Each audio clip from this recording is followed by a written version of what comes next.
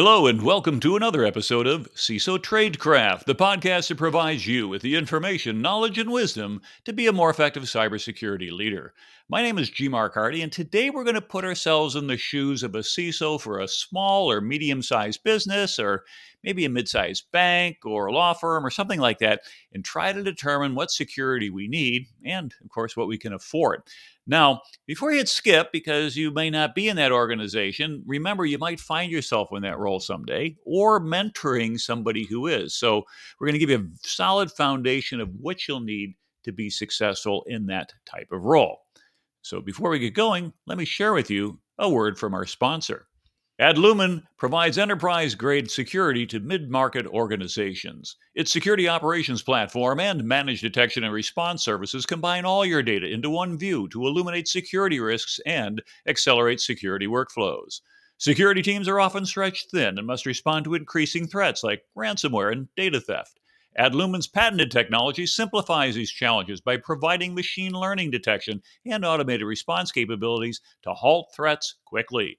The platform also includes threat hunting, automated incident response, vulnerability management, honeypots, darknet exposure monitoring, compliance reporting, and monitoring, and more. See how Adlumin can enhance your security program without increasing your workload. ADLUMIN.com. All right, well, back to the show, and I'd like to introduce our guest speaker today, Kevin O'Connor, who coincidentally is the Director of Threat Research at Adlumin. Kevin, welcome to the show. Hi, it's great to be here today.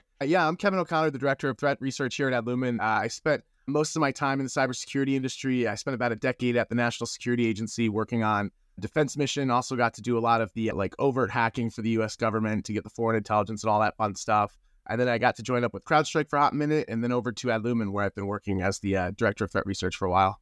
That's pretty cool. Yeah, I was too old to do the NSA thing.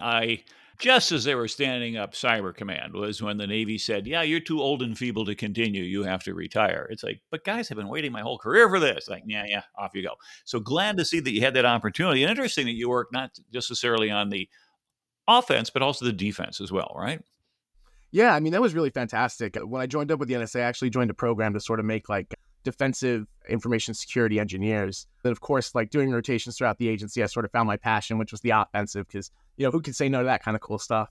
Well, offense is cool. I mean, full disclosure, my son runs a pen testing team, runs a red team. And I brought him to his first DEF CON when he was just 14 years old. And he said, I like this. I want to do it. And I've kind of tended more, blue team. And that's where I told him, I said, it's a little bit tougher to defend against all these things. It's kind of fun to find holes and things like that. I remember Marcus Ranum, a friend of mine, he did the keynote at Black Hat 2 and practically got booed off the stage when he was saying, the real challenge is to go ahead and build the defenses. But fast forward quite a few years later, and we find out that if all we had were offensive capabilities and no defense, we probably wouldn't have many businesses surviving today. No, I wouldn't think so. I really like the, offense is nice because it really does get people interested in the industry, right? Especially you're talking about the youngins and stuff like that. The offense is always cool and sexy, so everybody kind of wants to hop on that. But I mean, the defense, like you had said, really just as important, if not more important. And I agree. So let's think about a little bit about what we want to talk about today. So one of the things we found out is that a lot of vendors that I talk to out there have enterprise solutions. Well, of course, if you're in sales, that's what you want. Hey, I got 50,000 seats in one phone call. Well, that's great, and it helps you make your numbers. But the reality is that there's an awful lot of small and mid-sized businesses that require security services. I work as a CISO for a couple firms, and a lot of them I remember trying to find one. They said, well, what's your smallest seat count? They go, 1,000. I said, well, we're not even anywhere close to that. I said, well, you could pay for 1,000, but that's as small as we go. It's not worth it. So first of all, let's sort of start with what are the requirements at a SMB or small, medium-sized business. And in particular for organizations that don't necessarily have a huge budget, and it's rare to find that combination, SMB, huge security budget, we tend to outsource or have managed stuff. So managed security services may be the way to go. So what would that concept be like, and why would it be important to small and medium-sized businesses? Yeah, so I think that the requirements that small and medium-sized businesses have on the security front are ultimately really similar to the ones that, the enterprise has, right? It's really just about the scale of it. The small and medium businesses don't necessarily have the same number of integrations and applications and, different vulnerability and exposure on the, the internet and things like that. So I think things like managed security services can really help out small and medium businesses by sort of offering them the ability to, enhance their sort of cyber protection by adding on things like, 24/7 SOC capability, right? So when there's something that's going on after hours, at a small business, they don't have the IT staff that can respond to that, right? This way, there's somebody that can kick it over and sort of handle that kind of thing after business hours, during business hours. A lot of the businesses we serve don't have a specialization in IT, right? So they don't necessarily know what's going on or how it works. Through direct interaction and through our partners and stuff like that, we can provide some of these services to, sort of help protect the traditional business, right? Like think about a dentist's office, right? I mean, they have, critical medical data, billing information, things like that, but who's protecting them and who's looking out for them, right? It's not, they don't have the giant enterprise staff that a lot of these larger companies do, making sure that data doesn't get compromised, making sure that the endpoints are safe and things like that. So I think things like managed security services can really, hopefully for a cost-effective price, really help out the small, medium business. Yeah, and when you look at things such as HIPAA or PCI DSS, some of the regulations, we can talk about that in a little bit.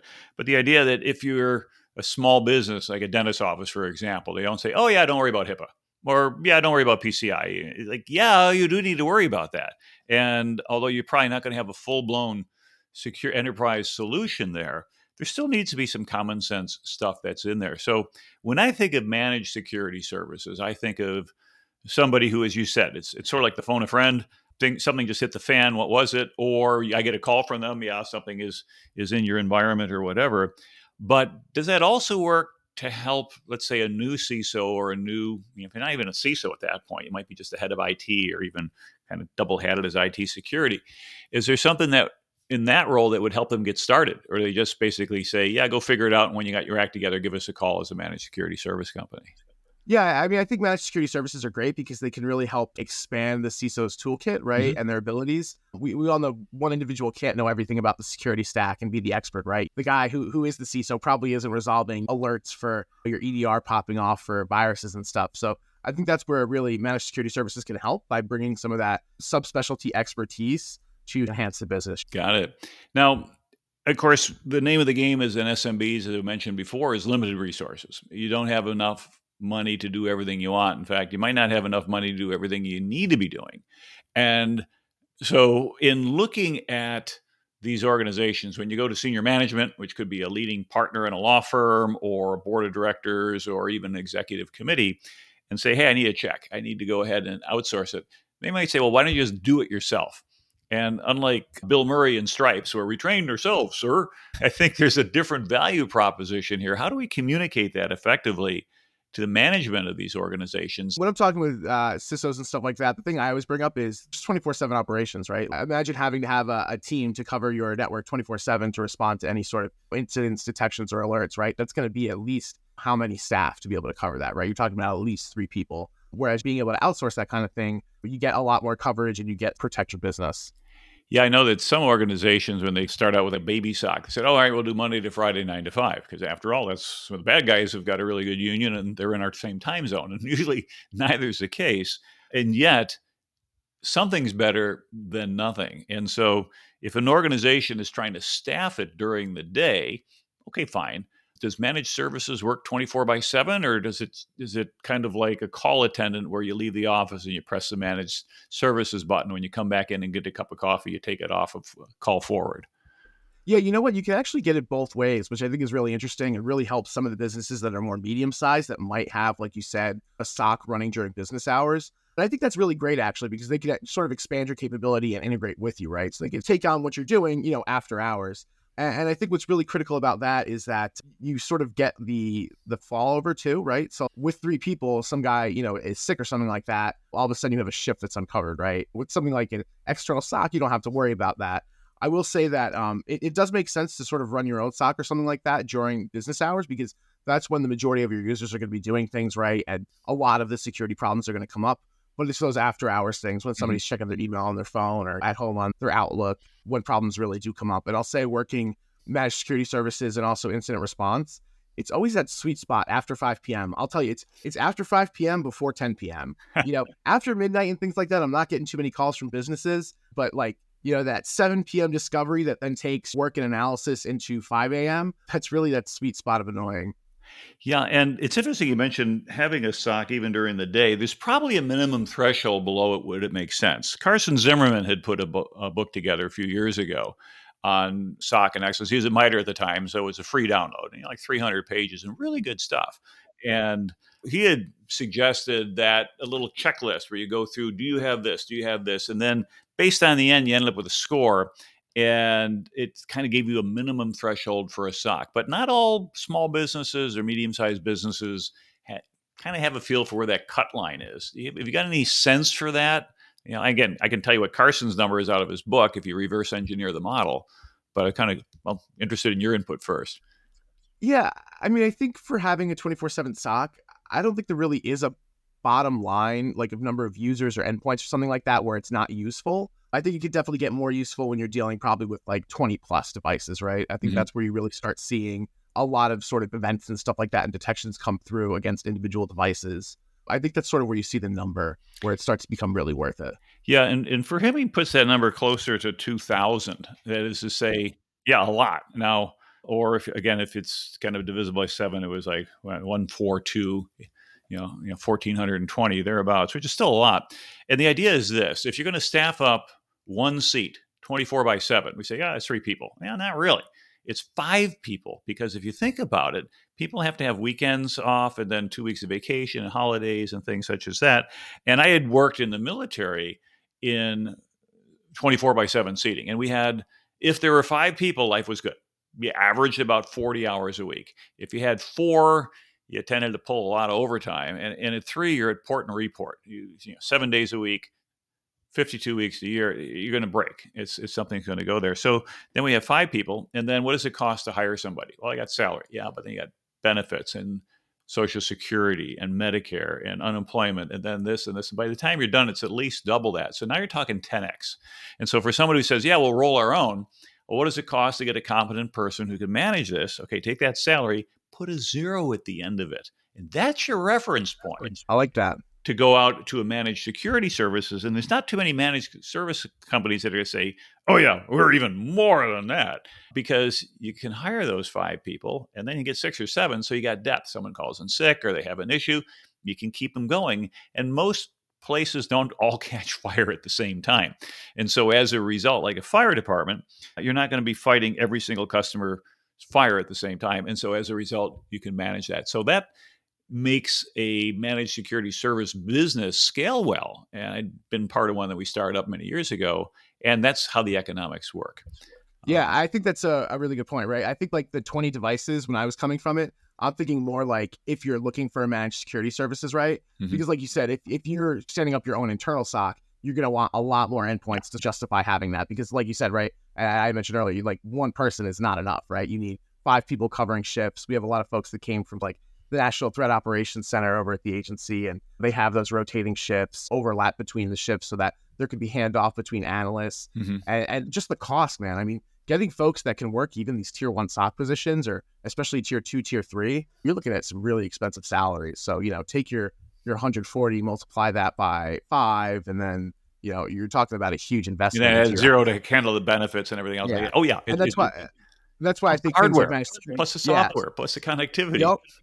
Yeah, and then all the engineering that has to go behind it too, right? Like people's IT systems aren't necessarily set up to where a SOC can necessarily take advantage of all the data, right? You have to make sure that you're forwarding data to a centralized location. You have some sort of dashboard to review things like detections and alerts. And I think that's where the managed security services really shine, and why I really push those for small, medium business, right? Because otherwise you can't afford it. It's not affordable. And most companies don't generate their own power, unless they're a power company, of course. You go ahead and that's a service. And so in a way, what we do is we look at it to say, what services do we need to make our enterprise run well? And it's interesting because I remember a few years ago working with a law firm. Now, I'm going to date myself on this one. They were using such antiquated stuff. They were using WordPerfect 5.1 and DOS when everybody else was in Windows. All right. Now, that's obviously long gone, but the whole idea was they seemed, the different law firms I talked to be late adopters of technology. If you look at Moore's curve there in terms of, say, the gap that you find there crossing the chasm, the late adopters are the people who say, okay, fine, everything's now on a discount. Let's go buy it because everybody's onto the new model. But with the value of information that they possess and the importance that it would have to clients, that doesn't make sense to me. So if you're talking to a senior partner at a law firm or something like that, how do you convince them to up their game to meet the Yeah. modern cybersecurity threats? So I actually just went out to ILTACon, which is like a legal conference that was out in, I think it was Orlando, specifically focusing on that industry. And that was a really fun time and great to be at. And I'll say that the legal area traditionally, right, they are a little bit behind the times in technology, I would say, right, because they're using technology to supplement what they're doing, right? It's sort of an enabler. So they're not necessarily looking for the best and the greatest. They're looking for what can get the job done, And a lot of times it's just Word documents and research.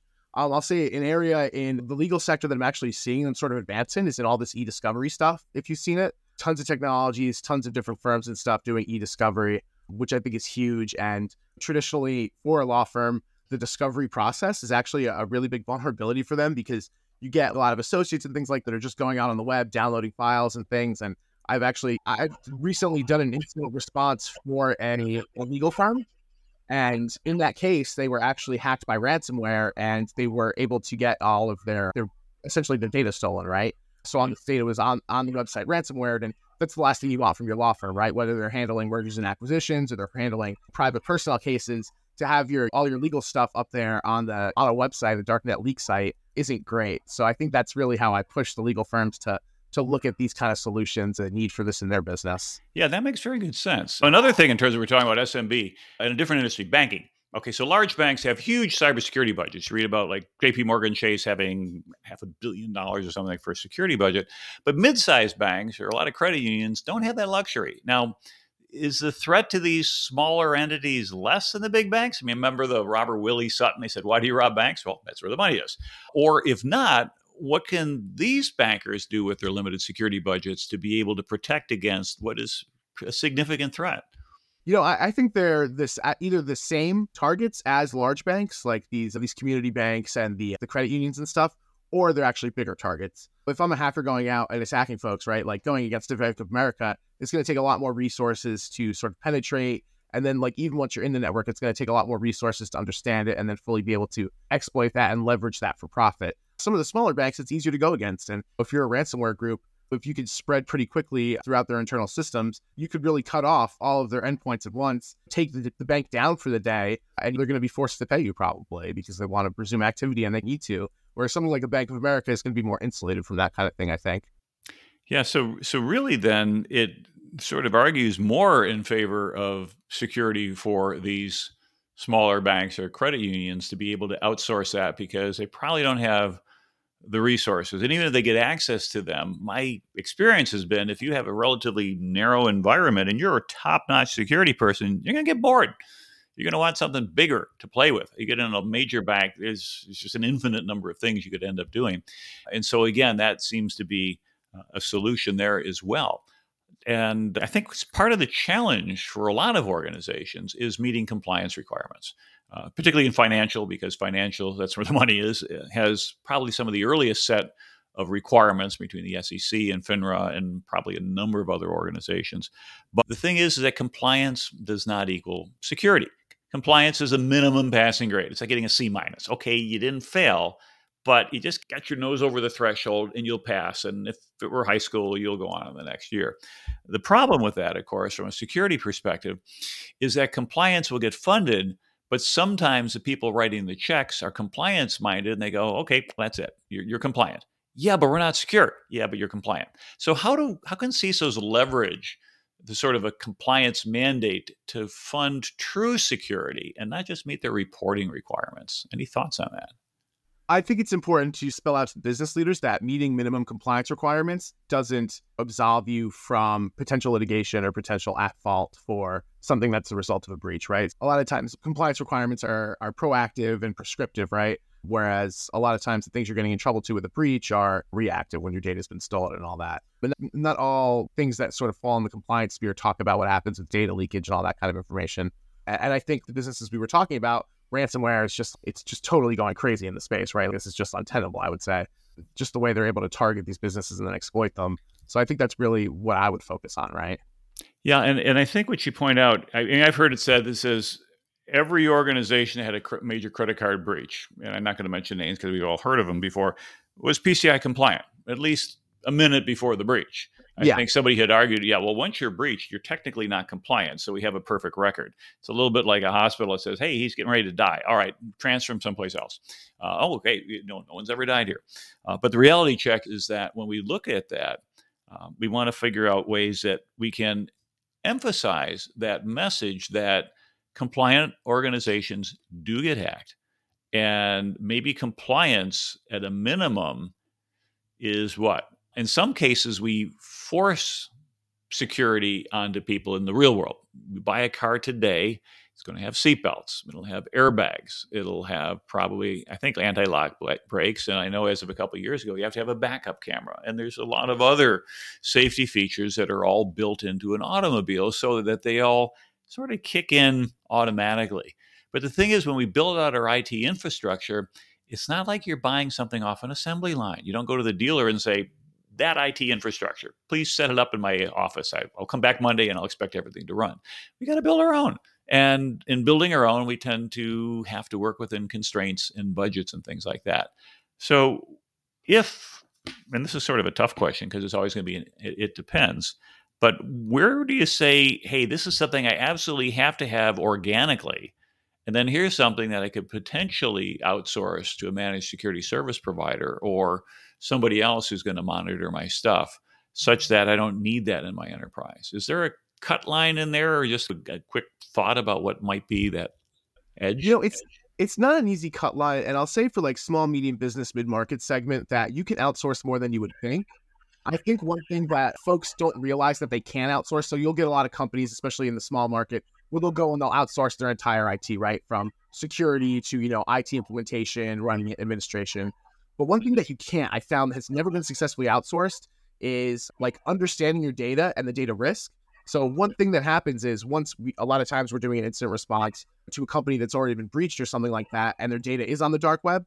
The first thing we ask is, okay, what data is there, right? Like what data was stolen? Or, hey, we know that these directories off this computer were stolen. What's the importance of the data that's in here? What's the significance to your business? What's the impact? And I think even just understanding exactly what data is out there and on what systems is something that really needs to be held internally because you're the only one who knows your business, or you're the one who knows your business best. Yeah, that makes very good sense. Now, if we're looking at that, because you can't outsource the accountability, you can't say, yeah, we got popped, but it was our vendor. It's blame them. We hear that, we see that, but at the end of the day, your customers don't care. Your customers know they entrusted you and it didn't work. So off we go to something else. So if we look at a security operations center, which is typically something that we would manage, but a security operations platform, I've heard that term before. And that is that a SOC that's run by an MSSP? Is there something different? And if so, what are the benefits of one over the other, if any? Yeah, so I would say when you're talking about the managed security services, a lot of times folks are thinking about things like SOC or proactive patch management things, even like pen testing services. When you talk about a platform, you're really talking about like a piece of software or a portal where all your security relevant data can be integrated to. So you have that single pane of glass, just look through what's going on in your network, right? Types of software and platforms will do detection. And what's really valuable is they'll do things like cross-integration detection as well. You're not just looking at the EDR for your Symantec or your CrowdStrike or something like that. You're looking at something that's integrating the EDR logs along with your Office 365 logs, right?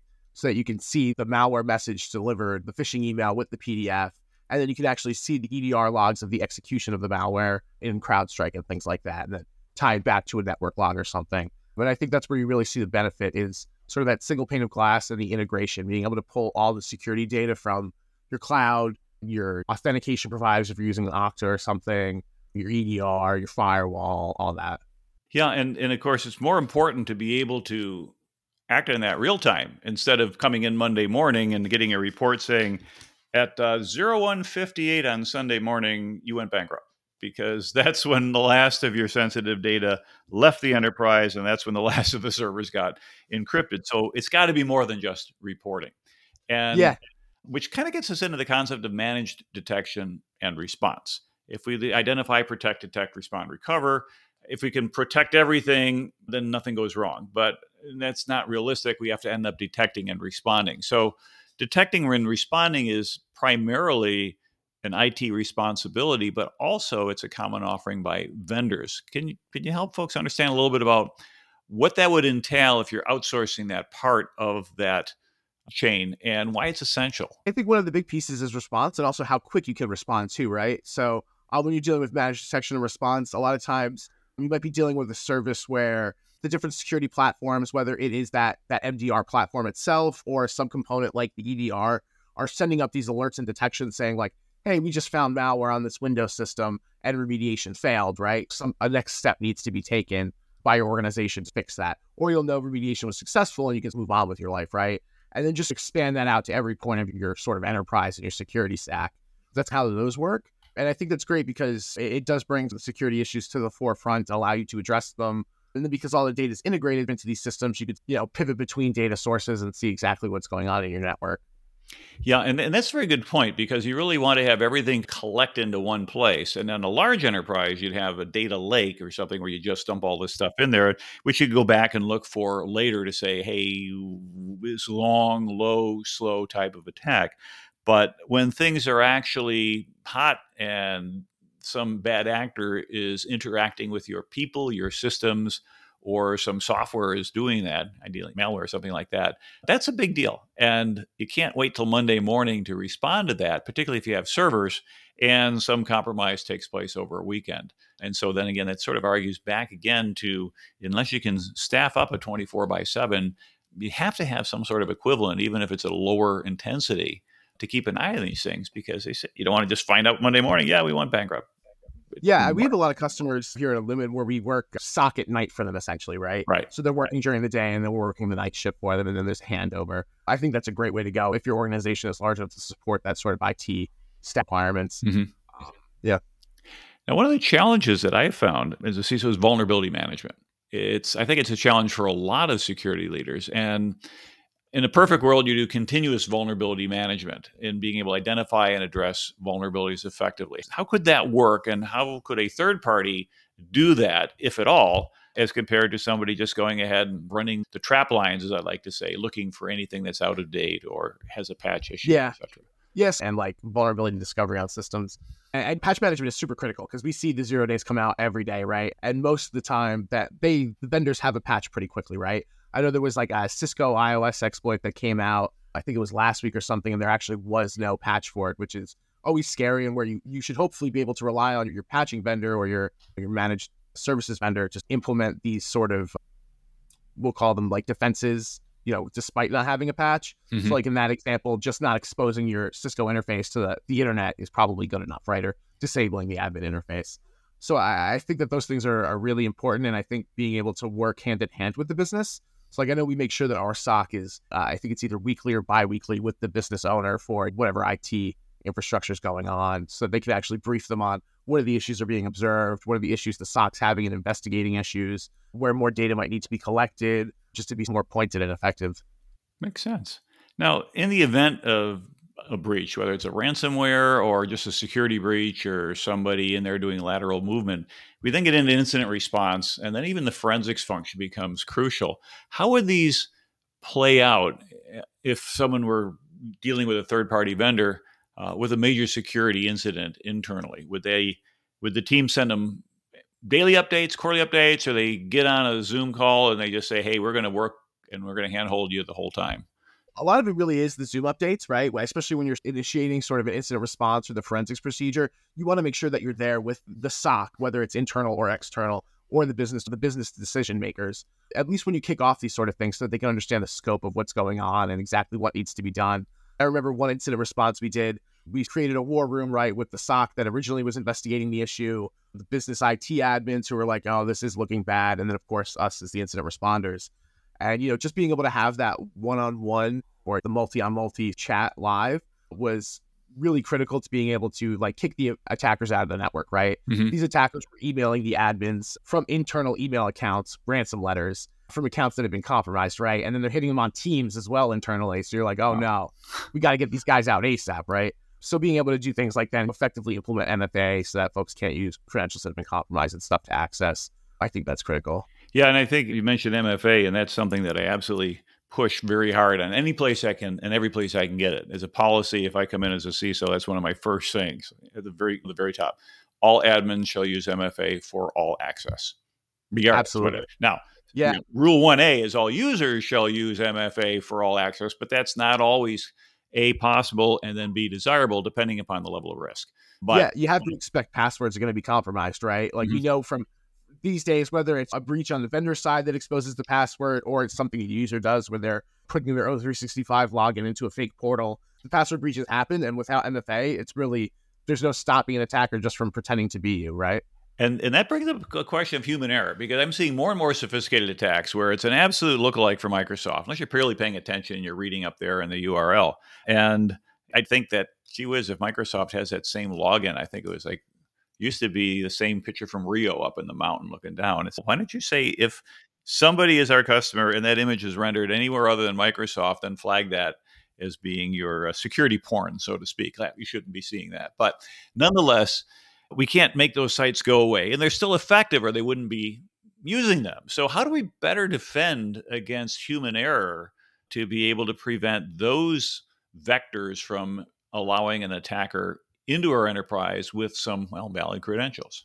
So just like you focus on the MFA, which I absolutely focus on as well, one of the first things I'll tell businesses also is implementing user training and awareness, right? So something like a know before, the phishing training and awareness, right? Being able to recognize these messages as they come through to see that they are spam, or even just letting users know, hey, look up in the URL on your web browser, see if it says Microsoft.com.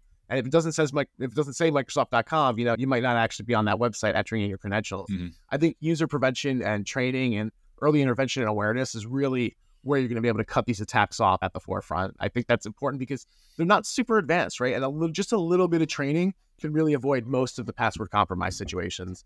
I also really recommend password management utilities, right? Like your 1Pass, Bitward, and all that. I think those are great. I think that businesses should even be providing those to people for personal use and stuff, because we see compromise between the personal accounts and the business accounts. So I think being able to secure your employees on both fronts there is super helpful.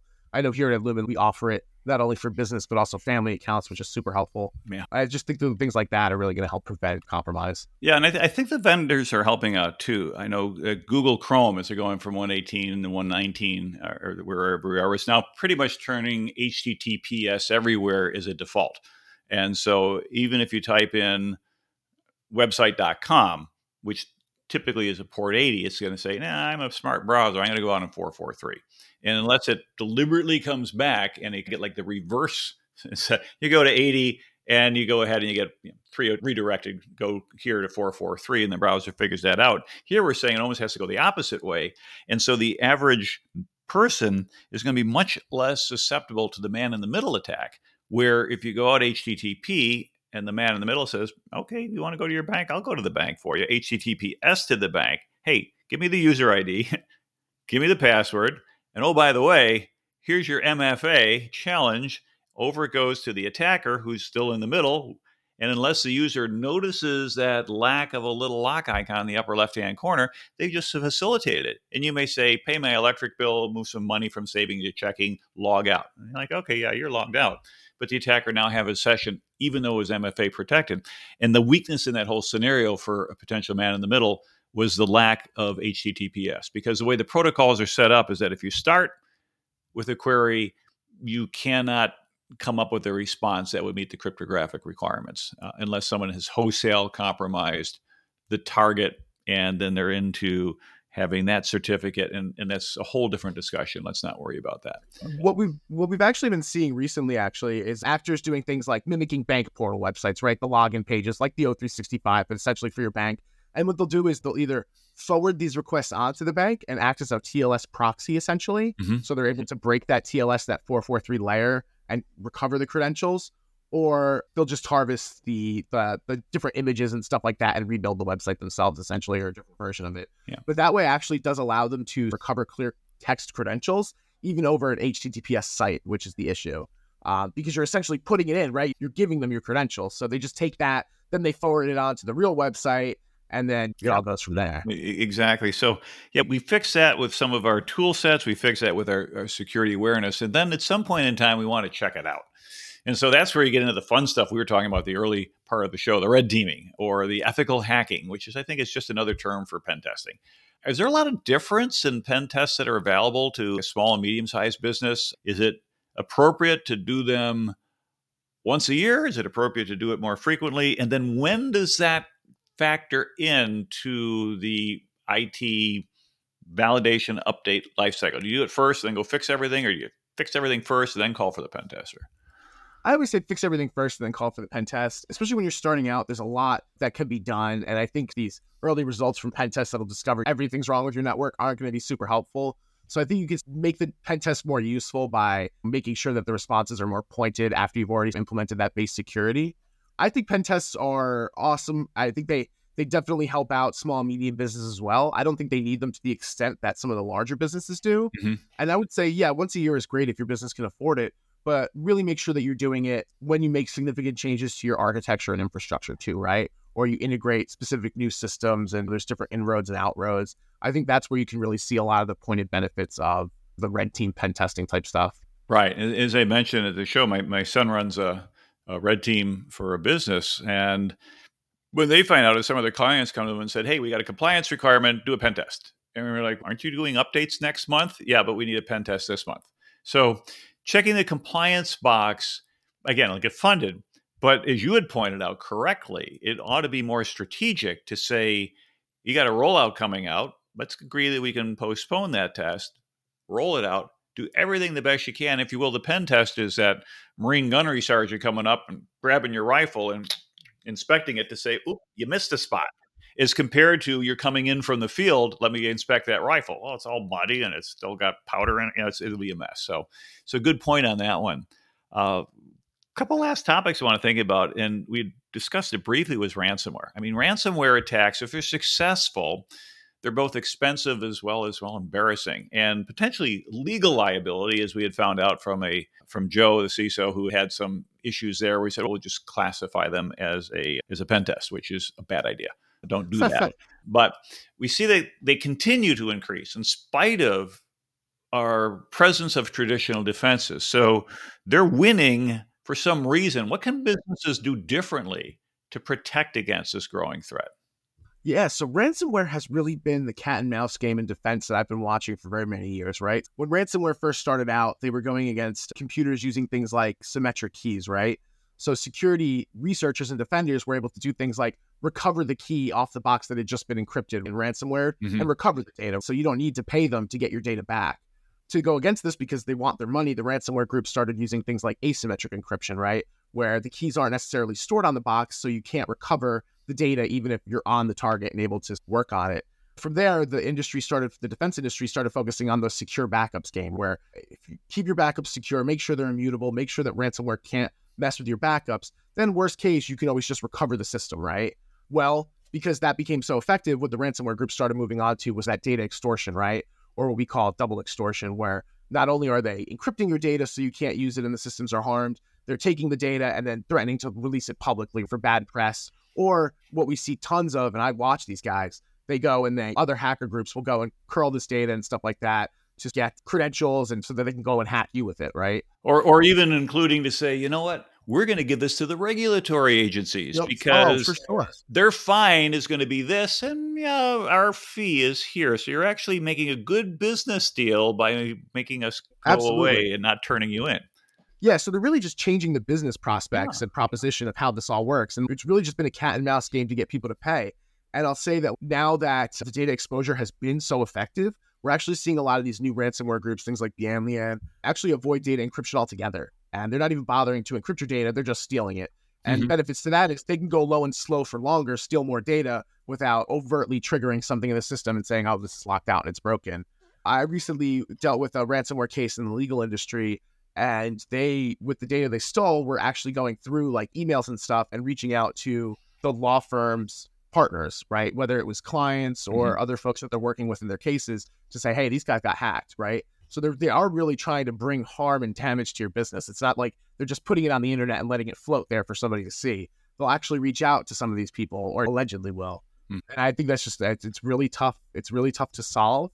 I think we need to get better about things like, I guess it really falls under like data attestation, but like the secure loading of data where data can't be loaded on systems that it's not approved for. So even if you steal these binary documents and things like that, you can't load them without the security requirements that come with a laptop that's considered within the enterprise, right? Mhm. And this is where we get into the really complex using like security coprocessors and different machine attestation that you can do for security and stuff.